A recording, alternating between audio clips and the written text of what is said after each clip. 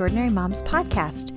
I'm Jessica Dahlquist, your host, and every week I interview a different mom who shares their motherhood journey and the lessons they've learned along the way.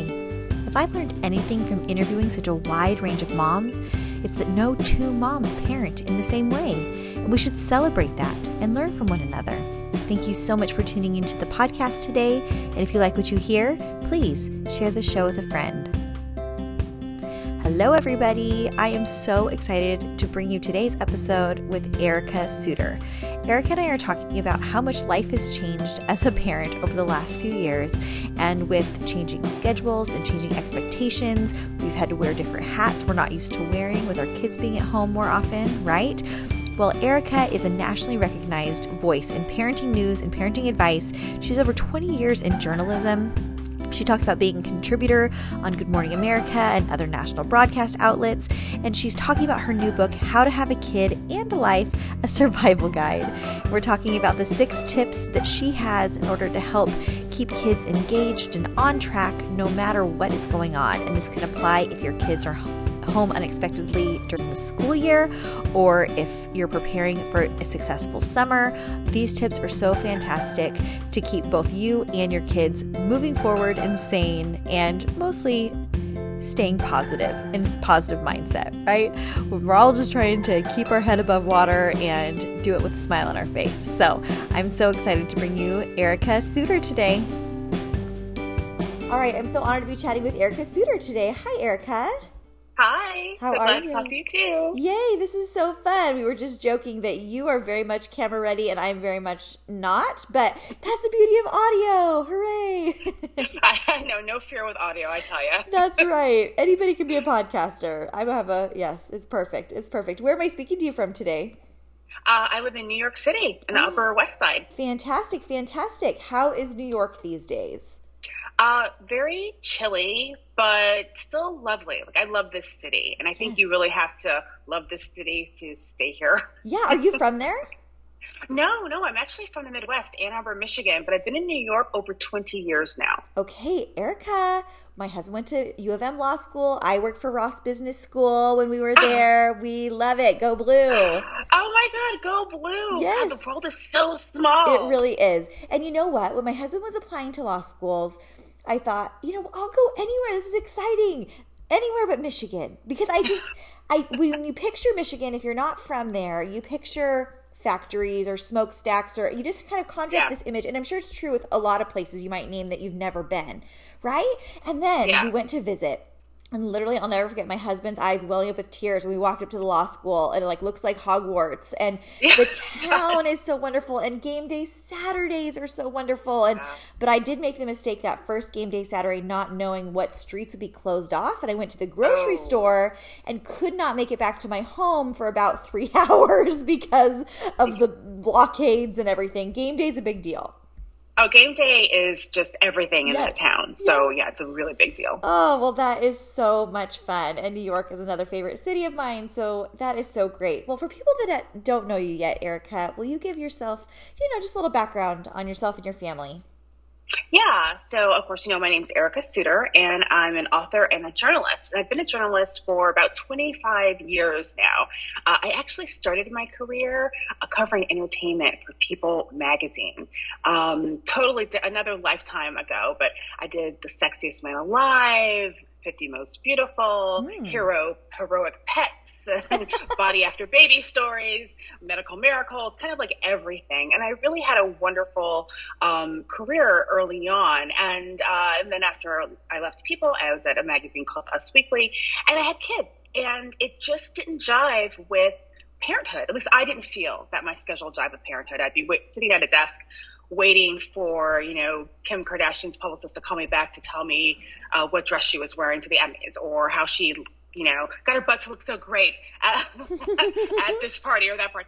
Just really kind of fun stuff, of course, if you're into celebrity culture. But as I got older, I was less interested in it. And when I had a family, it really I wanted to spend my time doing something else. So I started focusing on parenting. And I became an editor at a site called Cafe Mom. And it wasn't just about assigning stories for me, because I did assign stories on news and entertainment and the latest, parenting trends. I really kind of got out there and I went to every conference, every mommy meetup I could. I held focus groups on my own so I could understand what parents were going through, because I felt like modern day motherhood or parenthood in general just felt so different than even when I grew up. And I really wanted to find out what affects families. Like, how are they coping with the way life is? And so from that sprung my book, and it's called How to Have a Kid in a Life, a Survival Guide. And it really is about all of these things that we face as mothers that we don't talk about when we're prepping for parenthood. Absolutely. And a lot of the parenting books, at least that I read in preparation for becoming a mom, was very like, if you do this, they will do this. If you do this, they will do this. And then you have your first kid and you're like, they're not doing this. Or they do it some of the time, not all the time. Or they change, age, or they pop teeth, or they, fill in the blank with any given change of circumstances.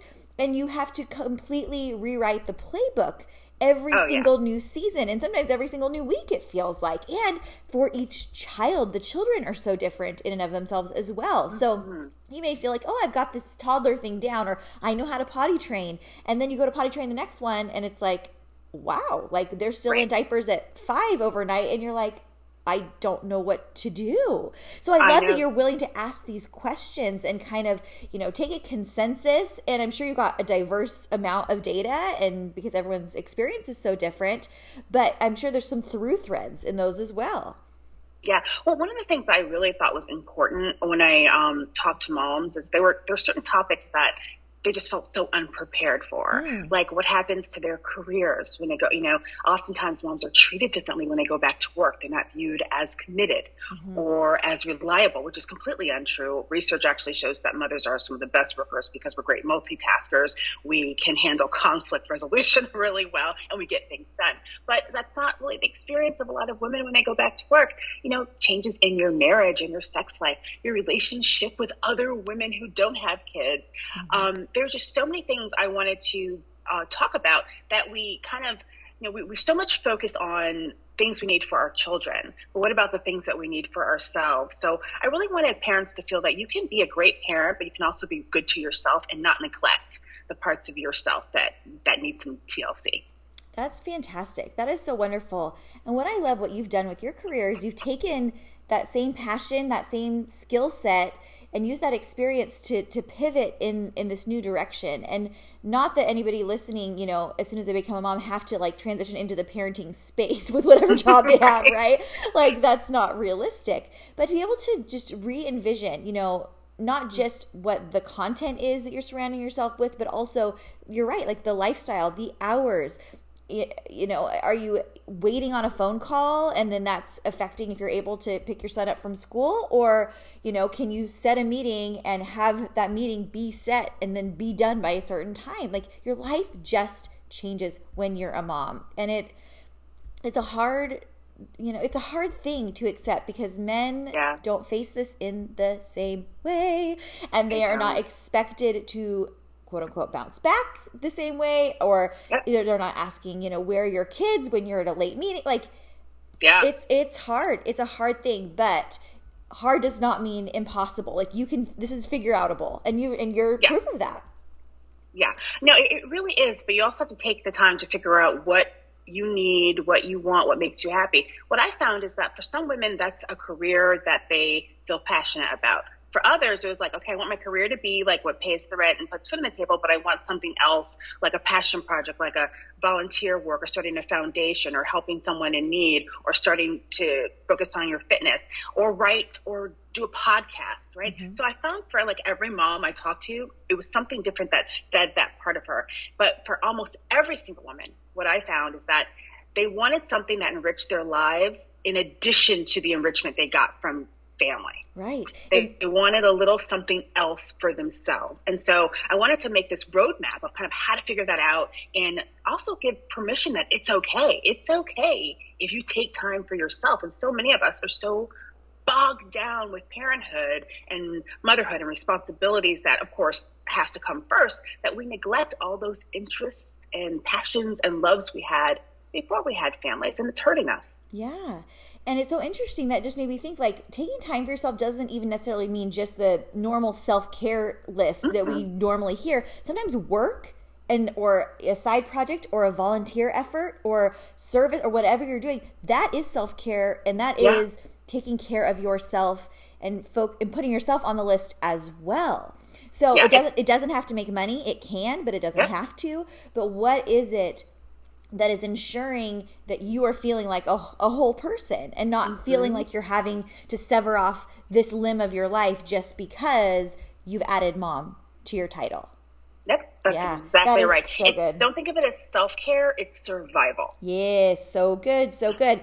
So, I mean, now knowing that you're in New York at what was the epicenter of, coronavirus, and I mean, life drastically changed overnight.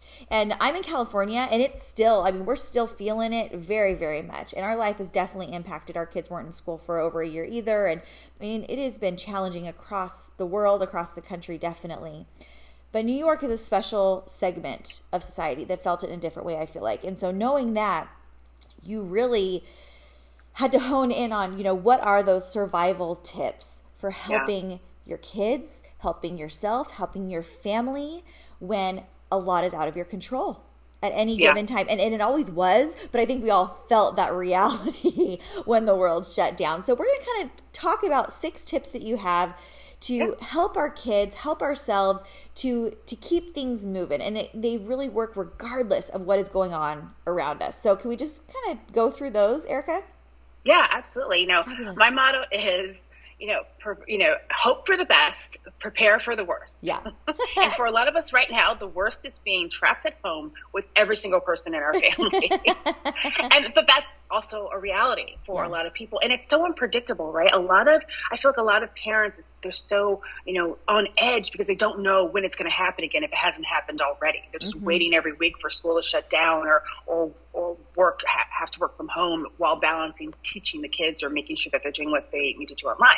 So I kind of mapped out these tips that I think are really important for helping get the family prepared and ready and engaged in if they are at home altogether. Yeah. So the first, and I think the easiest thing you can do from the jump start is map out the day. If you are going to be home with your kids are going to be home learning online, there should be a schedule. And I know it's going to sound a little tedious, but it's going to save your sanity and it's going to help your kids stay in line too. And I don't mean just like, get up, go to school, dinner. I mean, wake up, we're going to have breakfast at this time. If you have really little ones, you can even say like, brush your teeth, comb your hair, come to the table, first class, and then it could be break time. We're going to have like peanut butter and apples or pretzel sticks or whatever. For your teen, it's like when their classes are, when their breaks are, so that everyone knows what's expected of them. But I think it's also important to build in some fun activities to that. So after school, if it's like, okay, we're going to do coloring after school, or you have a online guitar lesson, try to keep up as much activity as you can with them so that they feel some sense of normalcy and what to expect. Because kids, and believe it, adults, thrive under organization and knowing what to expect. Yeah. And having something to look forward to, right? Especially if they're having to work and focus in that first part of the day, knowing they have something to look forward to in that afternoon chunk, or knowing they're going to, have screen time in the afternoon, or they're going to go see a movie, whatever it is, having that thing to look forward to will help them be motivated, right? Right. I mean, that's how we all work. Yeah. And you hit the nail on the head when you say building in fun time, because that's number 2. Yeah, you have to build in fun time. If you're stuck at home, it's not, a fun idea for any of us, but you want to make sure that there are activities that everyone's looking forward to. One of the things that we did in my house during the first wave of at-home school, learning, work, everything, was that we had a fun jar, right? So that my kids each got to pick out in the morning what activity they would do after school ended. And sometimes it would be extra screen time or a cool activity like making art from like the sticks and rocks we found outside, or who gets to pick the board game, or maybe it's extra TV time, or who gets to choose the dessert.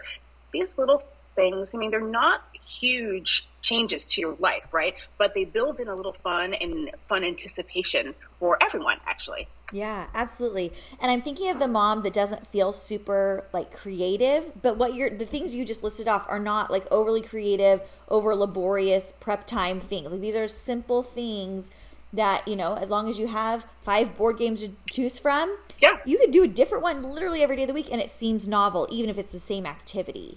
Yeah. Right. And even something like who gets to pick the cartoon we're going to watch. Yeah. Like, while I'm prepping dinner or something like that. And of course, there might be an argument over Paw Patrol versus Peppa Pig, but hey. Yeah. You could survive for 22 minutes, right? Yeah. Yeah. I love that. I think one of the hardest things, especially, so you have currently a 13-year-old and a 4-year-old. Mm-hmm. And I think what can be very tricky is the difference in interests and schedule even between an older child and a younger child. And my oldest is turning 12 soon and my youngest is an infant. Mm-hmm. And so, yeah, we have a span and there are nap schedules again. And that is tricky because we used to just be able to be like, oh, at 3:00 we can, head out, no problem. But now it's like, oh, that's literally in the middle of our afternoon nap time. So how do you kind of juggle both the fun time and the schedule aspect when you have different age kids in different seasons? Yeah. One of the things I always tell parents is that you may be a different parent to every child you have. Right. Mm-hmm. Especially if they're different age groups. I feel like my 2 children are completely 2 different generations, 4 and 13. And so what I do is I kind of divide and conquer. I know the older one likes certain things, but he also likes to stay very connected to his friends. So I let him go online and play with his friends, and he had some independence there. But for my younger one, sometimes to make sure that he stays connected to this outside world, because he's just learning friendships and learning how to be a good friend and a playmate and that kind of thing. But I didn't want that to, fall by the wayside when we're stuck at home and it's just, the 4 of us at home. So what I do is I have virtual play dates for him.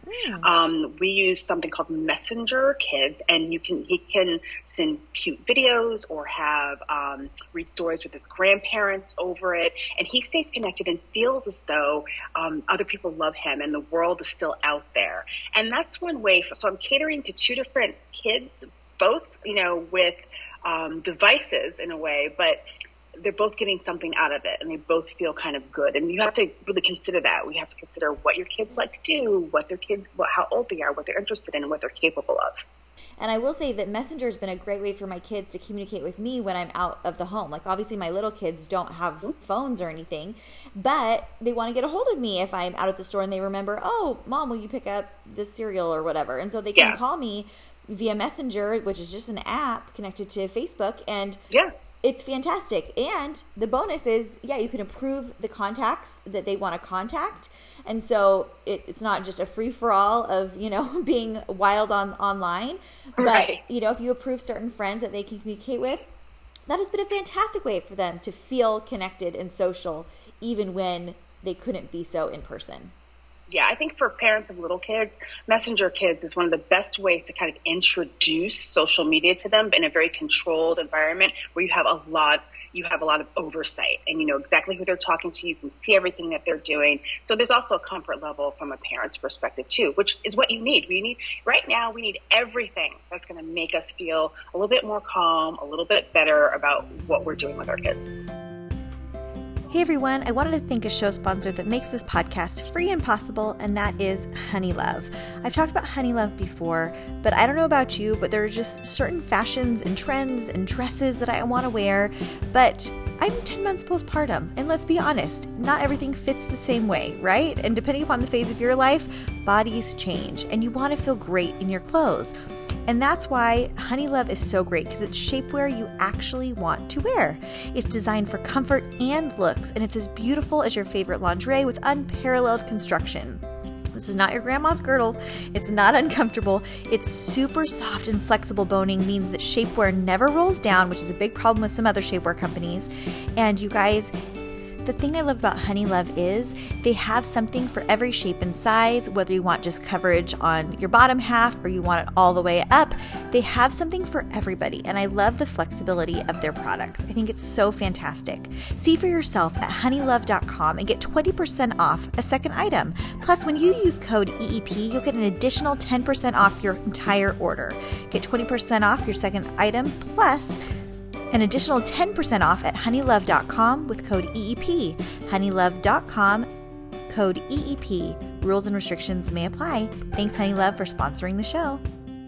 Going off the staying connected kind of thread, there's a lot of parenting conversations that we have that we know are coming, that we can kind of prep for, that we can think through how we want to communicate this to our children, at what age, and we get to kind of choose that.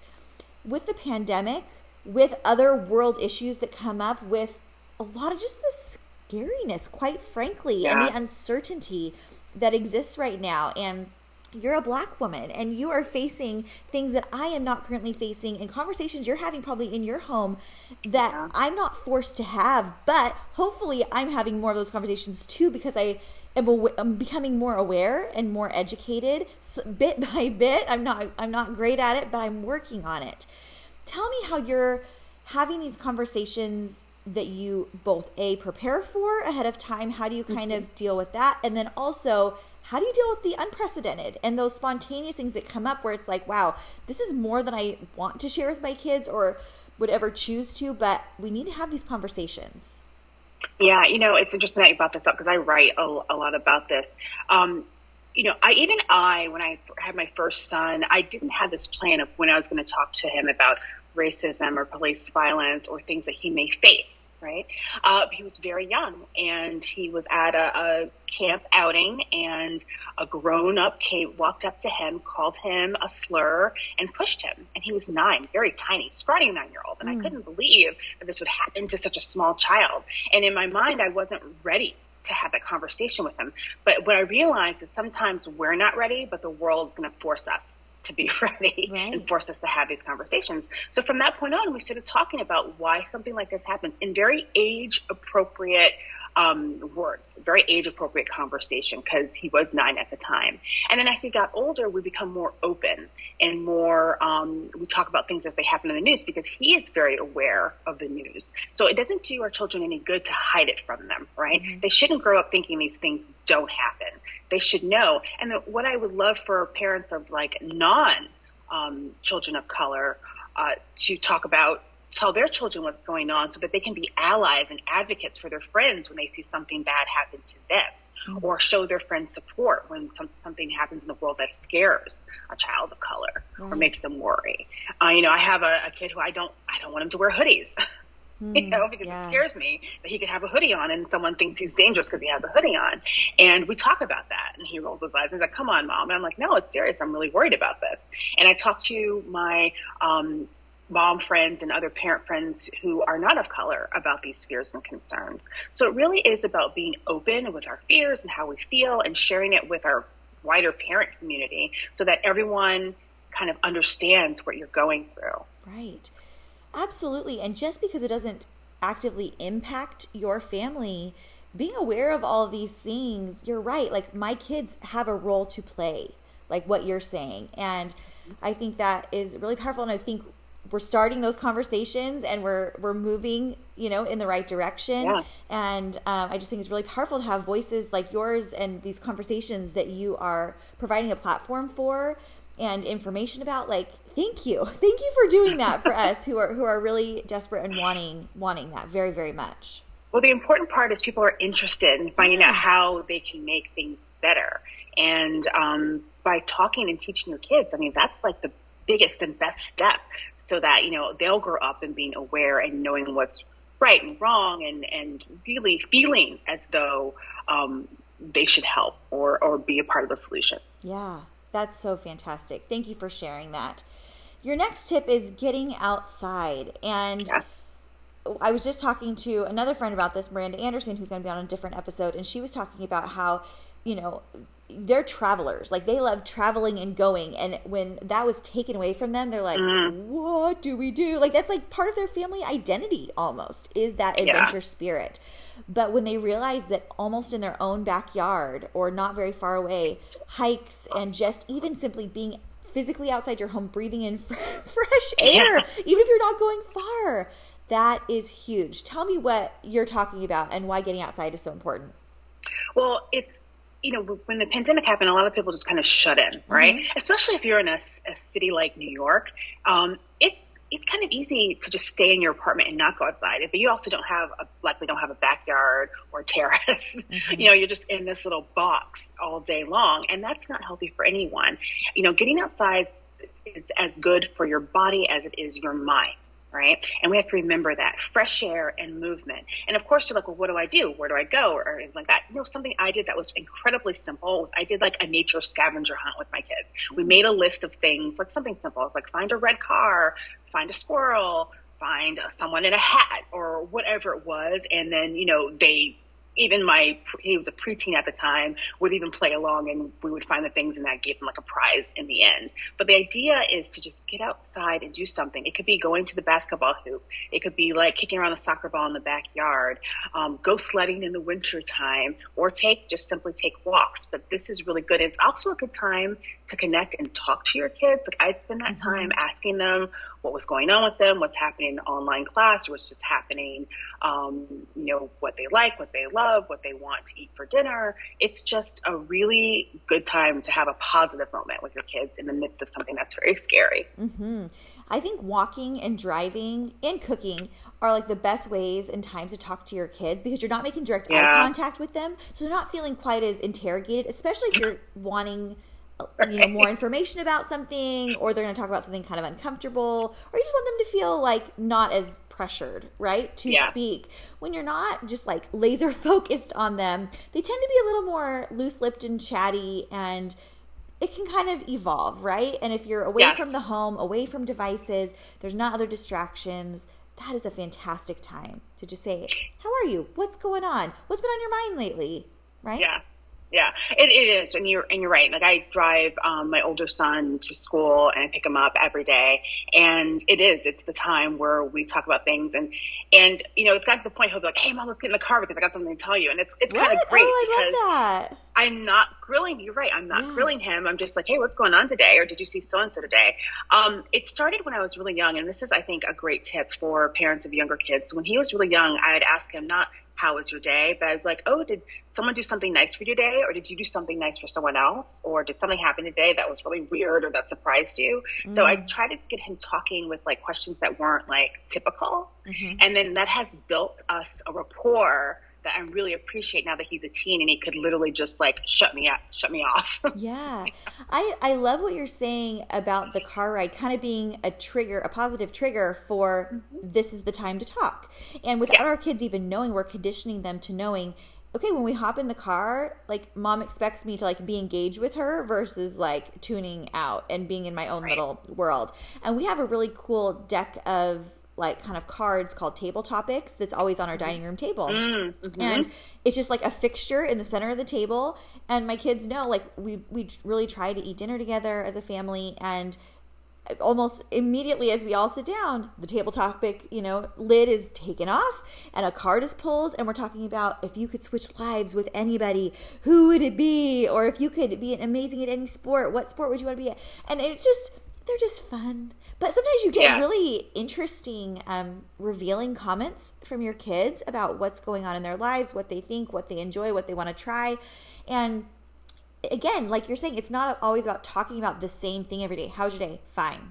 What'd you do? Nothing. What'd you learn? Nothing. How's math? Hard. Like, if it's predictable, they're going to get in that rut. But just like Table Topics at dinner is kind of a trigger for conversation for my family. I love that getting in the car with your son is his. That's wonderful. Yeah, that's great. I mean, I love to hear that, because so many parents struggle with how to make a connection to their kid. And the problem is that so often we're barking orders at them or correcting something that they're doing. We have to remember to have these down moments where there's no tension and no pressure. And that really helps your relationship with them. Yeah.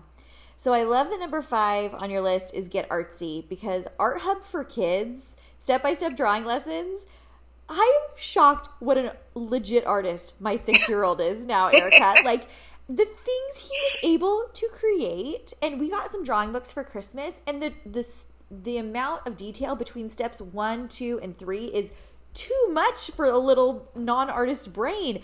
But the resources that are available for art, and it doesn't just have to be drawing, but any type of creation. Tell me what you've been doing. So we had times where we'd have like coloring, or painting, and let's make something for the grandmas, or let's make something for the aunties. Whether it's like Play-Doh hearts, or we would literally go outside and pick up like leaves and rocks and stuff and glue them to paper, and then that would be the art project for the day.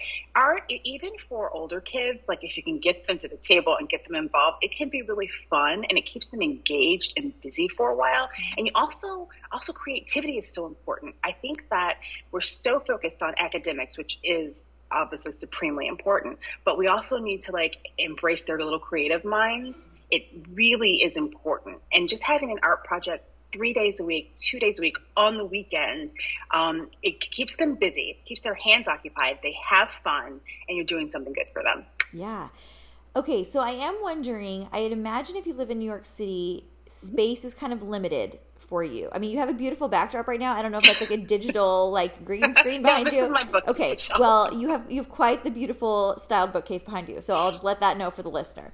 But I'm sure space is limited. And so sometimes we feel really stressed either by messes or by keeping a lot of supplies on hand. Do you have any tips for those types of things? Well, everyone has to cut themselves some slack right now, okay. Right?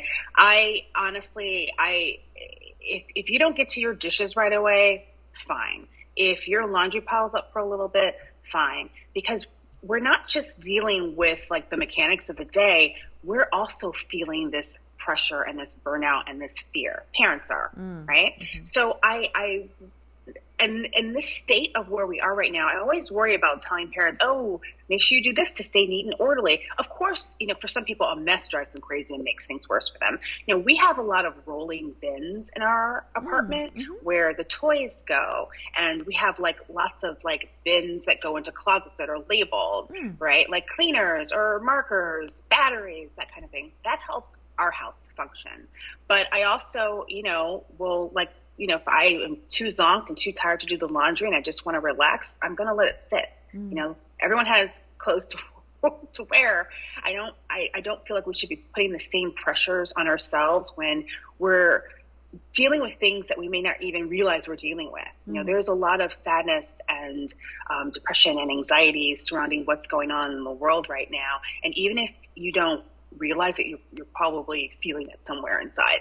Yeah. So cut yourself a little slack. Yes, clean up when you need to clean up, but listen, if you need to sit down and listen to a podcast or like me, watch The Real Housewives for an hour, do it. Because I'm going to do it. What franchise of Real Housewives do you watch? I love New York and Atlanta. Those are my favorite. Yeah. I think OC is back, OC is back. Like with Heather Dubrow coming back, I feel good about this. They're all fantastic. Yeah. So I know my husband's always like, oh, I can't believe that's one of your favorite shows. It's like, it's not even a guilty pleasure. I have no guilt. It is just a pleasure. No, exactly. I'm a fan as well. Hey everybody, I wanted to thank our final show sponsor today, and that is Magic Spoon. I love cereal. I love cereal for breakfast, but I especially love it right before I go to bed as like a treat dessert. But I don't love having a bunch of sugar before bed, and I don't love feeding my kids junk cereals. And you'd be so surprised what is in cereals. There's a certain mainstream cereal that has red food dye, and that aggravates my son's ADHD type symptoms. And it's not a red cereal, so you would never even know. So there's things hidden in our cereals that are not good. That's why I choose Magic Spoon every day of the week. Magic Spoon cereal is so great because it has 0 grams of sugar, 13 to 14 grams of protein, and only 4 net grams of carbs in each serving. And for a serving, it's only 140 calories. It's keto-friendly, gluten-free, grain-free, soy-free, and low-carb, which fits so many different dietary restrictions these days. And the cool thing is they have this variety pack. So because you're ordering it online and you have never had it before, get the variety pack, and there's 4 flavors: cocoa, fruity, frosted, and peanut butter. And if I can give you a little pro tip, mix the chocolate and the peanut butter, and boy, will you get a peanut butter Reese's experiment that will blow you away. It is so fantastic. If you go to magicspoon.com/EMP to go grab a variety pack and try it today, and be sure to use our promo code EMP at checkout to save $5 off your order. And Magic Spoon is so confident that you will love their cereal.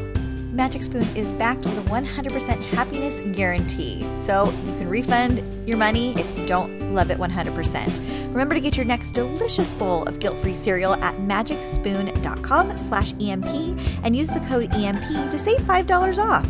Thanks Magic Spoon for sponsoring the episode. Now let's finish up with Erica.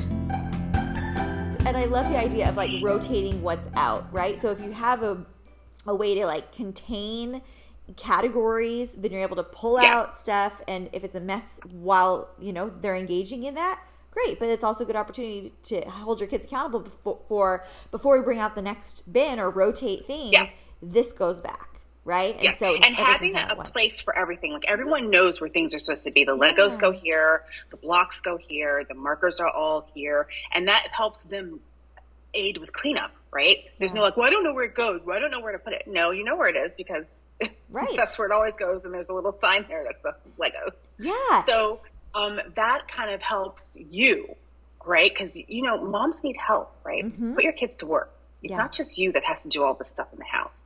They play with their toys. They should put them away. They can help set the table. They can help put dishes in the dishwasher. They can help you carry clothes to the laundry, or pull out their laundry bin from their room if they have it in their room. Like we have to start outsourcing even within our own family. Yeah. I feel like so often we just take everything on and we don't have to, especially in times like this. We also want to teach our kids responsibility. They should start learning that they need to help and that it's like a family unit and everyone contributes. Whether there's 4 or 2, everyone can contribute. Yes, that is a fantastic point.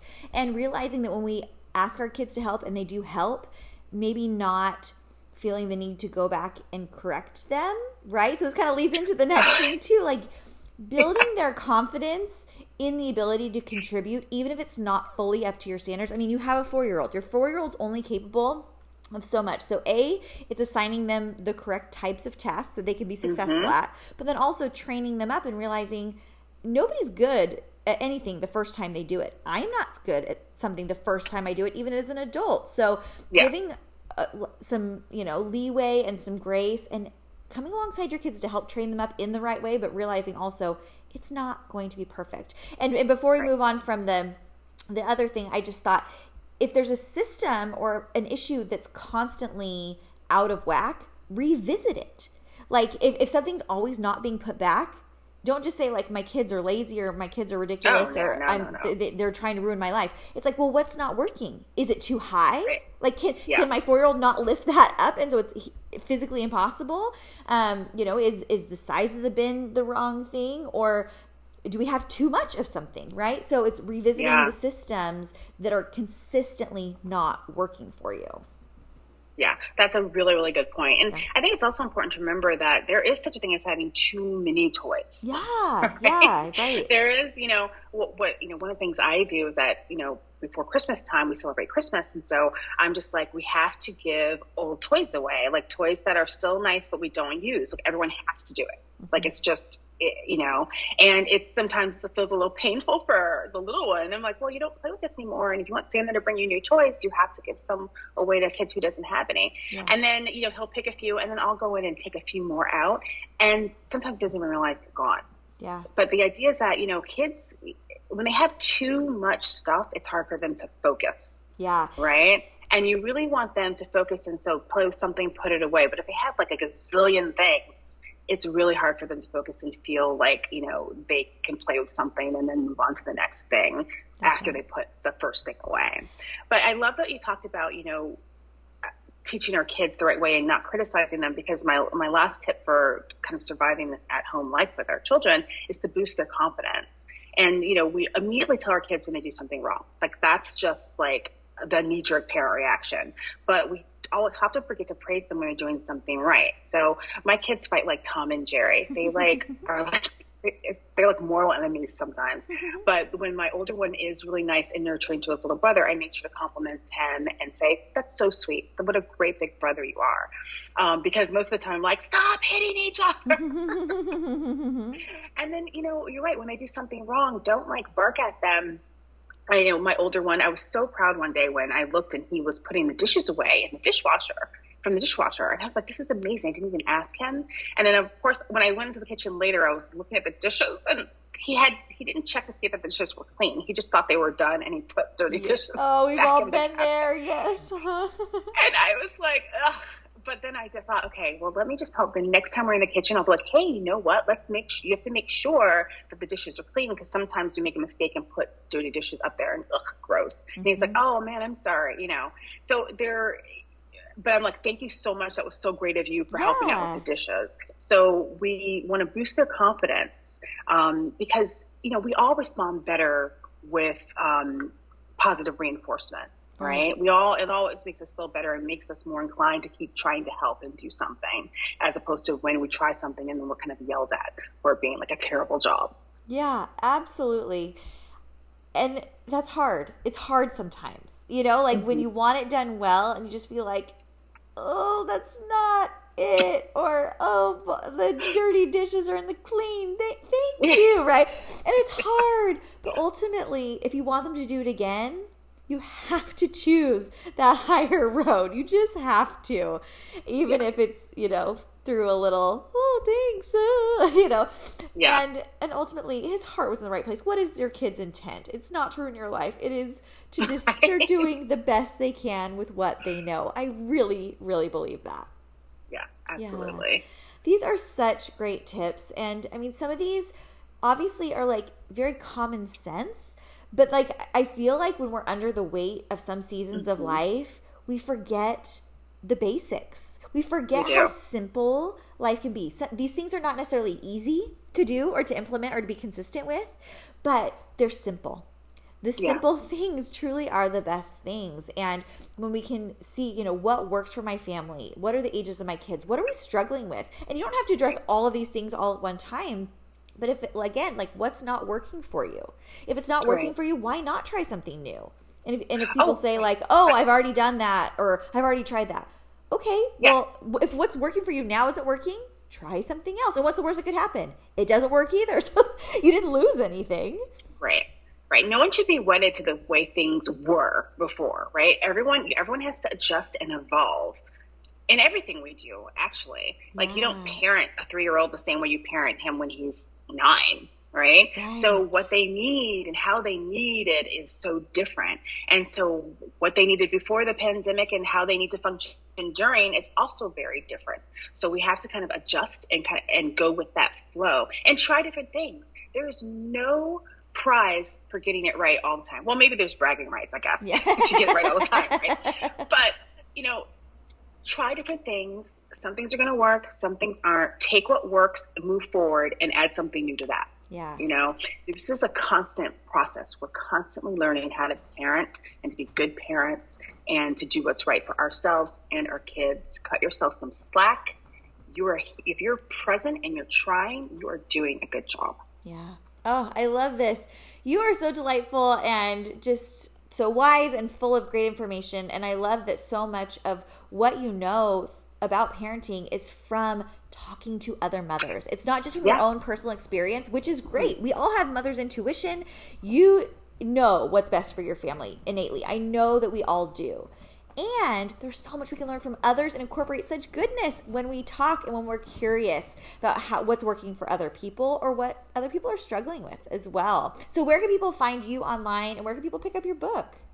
Well, you can pick up my book wherever books are sold, How to Have a Kid in a Life, a Survival Guide, Amazon, Bookshop, Target, Barnes & Noble. You can also read my writing on my website. It's ericasuter.com. But I also write for the parents, Cafe Mom, mom.com, Good Morning America.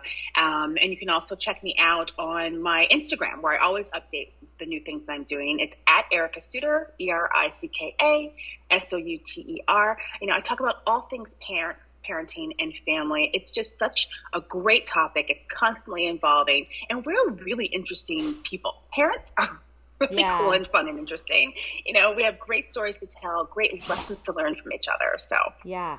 Well, and you just build your skill set so much as a parent, and you just, develop so many new skills and talents along the way. And it's like, wow, if you were to really itemize your resume according to what you're doing on a day-to-day basis and the skills you have as a parent, nobody could pay you enough. Basically, nobody could pay you enough. Erika, this has been so wonderful. I always ask my guests one final question, and it's this. What would you tell your pre-motherhood self? Wow, what would I tell my pre-motherhood self? I would tell myself, sit down with your husband and ask each other this: what will parenthood look like? And see if your answers jive. What does being a parent look like? What is the day, the week, the month, the year? Who stays home when a child is sick?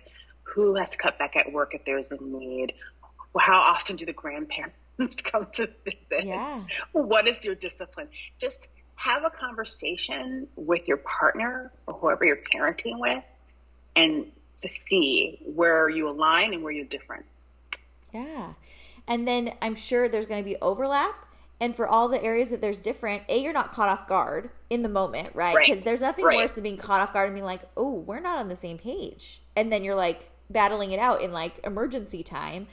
But you can make a plan and try and see something from the other person's perspective. And I'm sure that, you can come to an understanding when there's love and commitment to, what's going to work best for our family? What do we want it to look like? That's so exactly right. And the other thing I would have told myself is appreciate the abs you have now. Oh, yeah, girl. I have 4 boys, and where are they? I know they're there. I lift this 15-pound baby. I just got back from Las Vegas for a soccer tournament, and I had my 15-pound baby on my hip the entire time. I couldn't fit a stroller in my car, so I just carried him everywhere. 15 pounds all day long. Gosh. Did not nap. Holy moly. And this morning I woke up, I'm just like, I feel so old. But I wouldn't have it any other way. Thank you, Erika. Thank you for sharing. And I hope everyone will check you out online and in your book. Thank you so much. So whether you're looking for routines for spring break coming up, whether it's summer you're prepping for, or whether your kids are still home from school, whether by your choice or by the state's choice, dun da da da, what a world we live in. I'm in California, so I get it, guys. It is so wonderful to have some structure to your days and to know which types of routines and habits to prioritize to help your kids be successful. I love Erika's tips and tricks, and I'll link everything and everywhere you can find her at extraordinarymomspodcast.com. If you don't already follow me on Instagram, you can do that at Jessica Dahlquist3.